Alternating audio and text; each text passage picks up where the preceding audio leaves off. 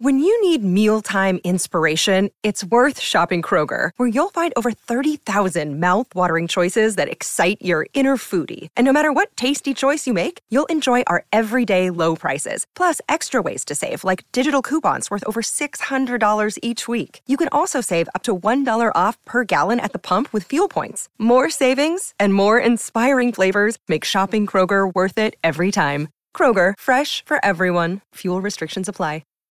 Mirror man, you twist and turn my mind until I don't know who I am. Mirror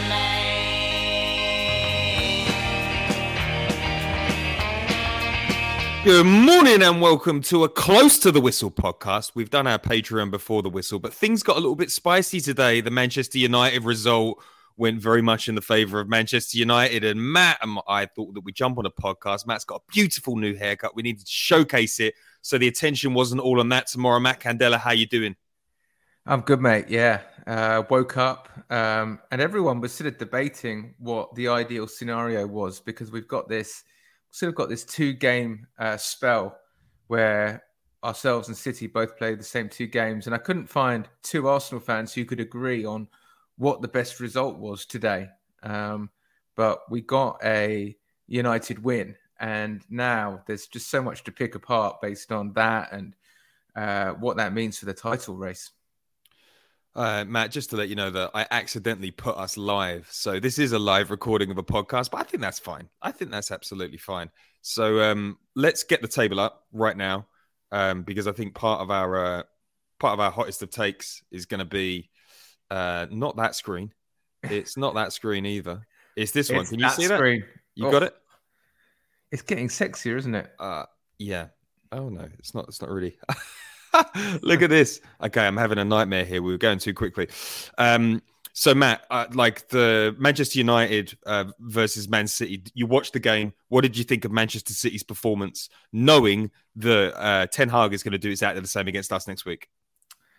I thought Man City were pretty poor by their own standards. I think it was a very similar performance to the one that we saw against Chelsea, in a way, in that they seem to be coming out really, really slowly at the moment. And I thought first half they weren't very, very good. And then Pep Guardiola manages to sort of make these both. He's both got the depth off the bench, and he seems to be able to make some tactical tweaks that seem to swing the game in their favour. And it was almost a carbon copy of the Chelsea game, in that the opposition had squandered some chances, and then they brought on some very expensive super subs and were able to go ahead. And then when that happened, you just thought, oh, it's going to be another one of those. They weren't at their best, but they got a really huge result away from home. And then the whole game turned on its head. And when it turned on its head, you look back and you go, I know Guardiola said at the end, I thought our performance was spot on. I didn't. I really didn't. I thought it was laboured, and certainly not the Manchester City of old that we saw out there today. Yeah, Manchester City is starting to look a little bit old, like Liverpool. It looked a little bit stale out there. And I just wonder whether, it feels like all you have to do is make a couple of signings that aren't quite right in the Premier League and things go off course a little bit. Jack Grealish does not look like a £100 million player. Don't care what anyone says. Doesn't have the freedom that he had at Aston Villa, and he's really struggled to adapt to the Pep system. But I just wanted to get your take on Haaland today. Haaland looked like peak Giroud dropping into midfield. Do you think that Manchester City are lacking a dynamic attacker like Gabby Jesus? And I know he didn't score the same amount of goals, but he really added to their play and brought everybody else in. Somebody pointed out on the Twitter.com a little bit earlier that maybe this is a little bit like when Manchester United had Ruud van Nistelrooy and everything went through him. And it wasn't good for overall play. So I just wanted to get your take on, like, the Premier League always susses players. You're never going to be a 50-goal-a-season striker. Is Haaland is going to have to go through something to find his way out the back end? What did you make of City and their style of play at the moment? It clearly wasn't his finest performance, and he was sort of leaping around like a salmon trying to get flick-ons to nobody for the majority of the game.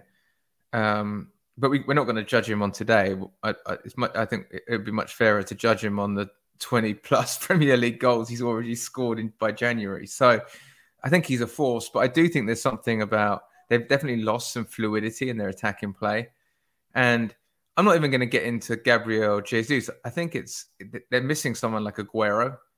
And it seems so bizarre that Pep was always seemed to have a doubt about Aguero, even though he never got let down by him. And I think now they're more potent when they're that sort of free flowing. They've almost got like a totem pole at the end of or a focal point for their attack now.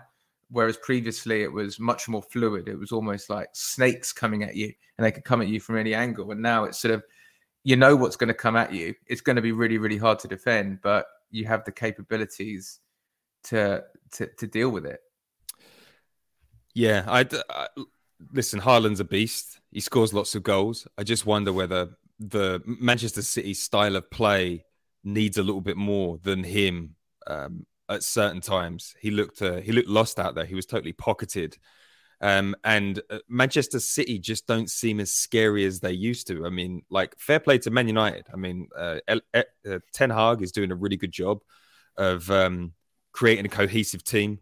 I think Piers Morgan has a lot to answer for getting Cristiano Ronaldo that move to Saudi Arabia, because that's not good for the league. It was much better him sitting there picking up 600,000 a week, being a pain in the ass.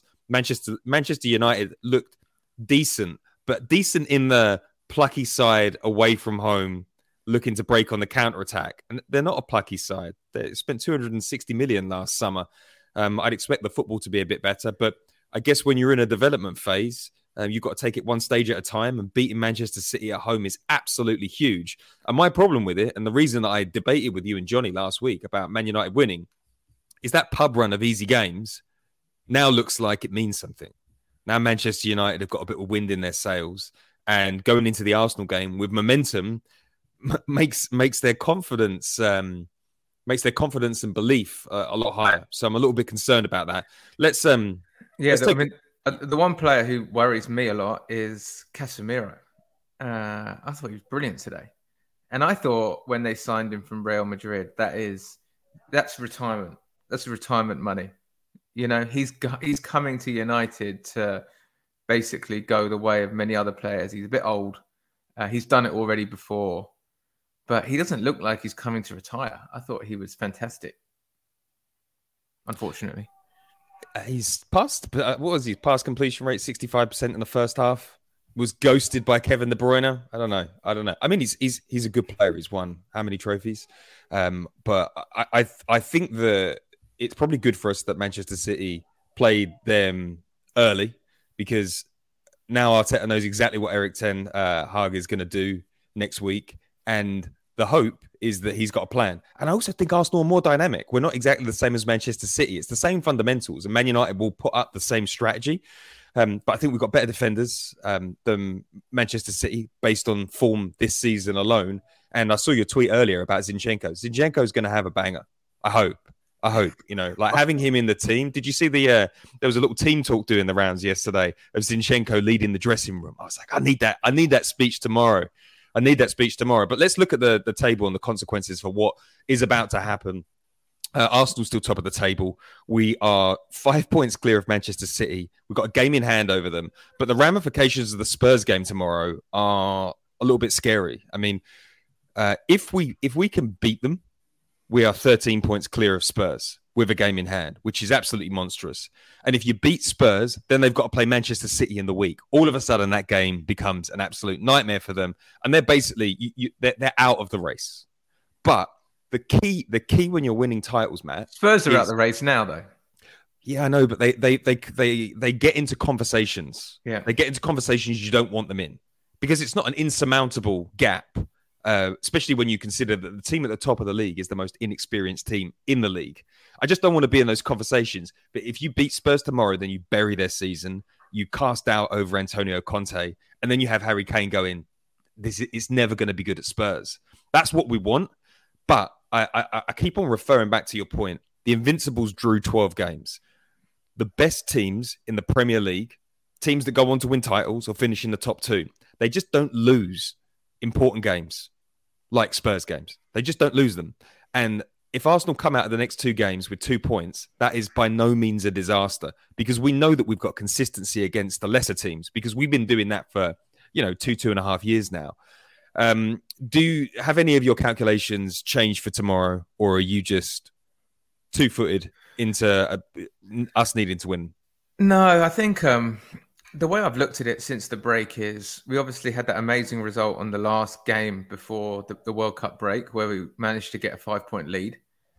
And that just felt stupendous. 5-point lead going into the break. And now I'm just like, how can we protect that 5-point lead for as long as possible through this difficult run of games? And I think I always thought if we could get to the end of this run level on points with City and whoever else was behind them, level on points after this really difficult run where we play United, we play Tottenham, we play Manchester City, that would be a successful outcome. And then there's just like the sprint to the line. Whereas now I'm like, if we could get to the end of this run with like, a 5-point lead, that would be amazing. So I sort of see tomorrow as a free hit in a way, because even if we lose, we're still 5 points clear, which is where we were when we came back from the break. We've got absolutely nothing to lose. The pressure is off in a way for tomorrow. Of course it's not, because it's a North London derby and it's away at Tottenham and we fucking hate them. And we're top of the league, but it's a free hit. Anything is about extending our lead. A point is a brilliant result. And 3 is transformational. Completely agree with you, Matt. And here's what needs to happen. If we get 6 points in the next 2 games, we are favourites for the title. I can't run from it. You can't run from it. We just have to accept that there's a good chance that we're going to wrap up the title this season. Where I would like us to be in March is either ahead in the league or within spitting distance, because this Manchester City team don't look like they've got enough to battle on 2 fronts. And we know that Pep Guardiola just needs to win the Champions League with Manchester City, then he can resign. And if there is a choice between being fresh for the Champions League and fresh for the league, I think Pep Guardiola is picking the Champions League every time. And that puts Arsenal in pole position. But these 2 games, we could lose both of them. You just don't know what's going to happen. I just don't want to be in top 4 conversations. And if we lose tomorrow, it's a top 4 conversation again, because Manchester City is strong. Spurs are strong. They're both more experienced. I think Manchester United are going to come unstuck. Let's not kid ourselves. They were really lucky today. They've had 2 massive decisions against the top 2 clubs. Reminds me a little bit of Spurs beating City and Liverpool last season. Like, great, but you're not going to be able to do it consistently, and you've had a lot of luck go your way. Like that Rashford decision was batshit. Like, that was an unbelievably poor decision. He shepherded the ball for Fernandes. Manchester City defenders took the foot off the gas because they thought it was going to be offside. How that wasn't interfering with play. And then you look at the Martin Ødegaard decision against Arsenal. They're getting a lot of luck. Things are rolling their way. I don't think that'll last forever. They're more of a concern for next season. But my word, 6 points in the next 2 games would be outrageous. And but again, fans can't lose their shit if it's 2 draws. Or even if there's a loss in there. I think that 3 points wouldn't be a disaster either. Yeah, I mean, I think it's the classic. We've got to take each game as it comes. Tomorrow is absolutely massive. I think if we lost tomorrow, the chances of us getting 3 points against Manchester United go up. I think we would just be so revved up as well. But tomorrow is a monster, and it's just the usual mix of emotions because I'm worried. Clearly, I just don't see how we don't concede a penalty tomorrow, because Harry Kane is going to be flopping all over the place from the first minute to the last. And Craig Pawson's not really an attention seeker. He's not really the referee that wants to give Harry Kane his record-breaking goal. He's not top tier, but you also don't think Craig Pawson terrible ref, which is generally a positive with this pack of referees, right? Yeah, it'll either be super tight, or I think Arsenal will unpick them early. Just don't rule out Arsenal exploding against them. But I don't know. Well, last season we came out, even in that game that turned to shit, we came out even with a very depleted team and were decent for the first 5-10 minutes, and then it all fell apart, clearly. But we had a game plan that was to go at them, and it's going to be interesting to see whether that's the game plan again tomorrow. Yeah, I agree. Okay, right. This is this close to the whistle is just a quick one because we got really excited. Matt, I'm going to go to you for predictions before we close this out. A little 15-minute speciale. Matt, predictions for tomorrow. I think I predicted we're going to win 2-1, and I'm going to stick with it. But it's going to be very, very, very hard. Tottenham fans are all over my timeline at the moment as well on Twitter, getting a ton of abuse from them. I would love to shut some of them up. It's because you're relevant, Matt. Arsenal are relevant. They know this is important. They want to come back to you. Let me tell you, though, get some screen grabs because they'll all be deleting their tweets after the game if we batter them tomorrow. I'm going to go... I think I'm going to go with a draw, a 1-1 draw, and then we beat Man United. And we'll be there. And we will be there. We will be there.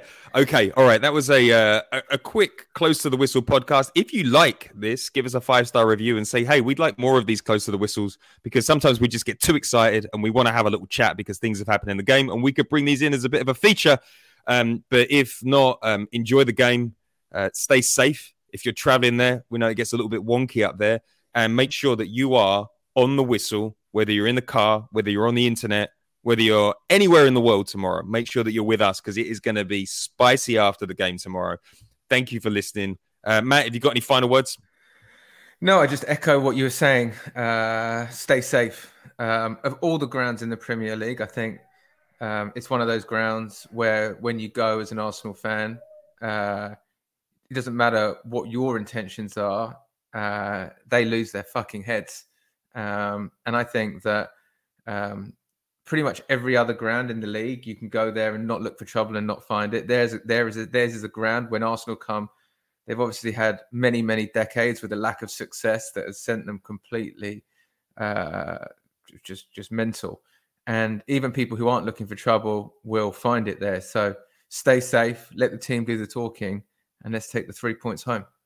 What a great way to end the podcast. Thank you for listening. Ciao for now. See you tomorrow.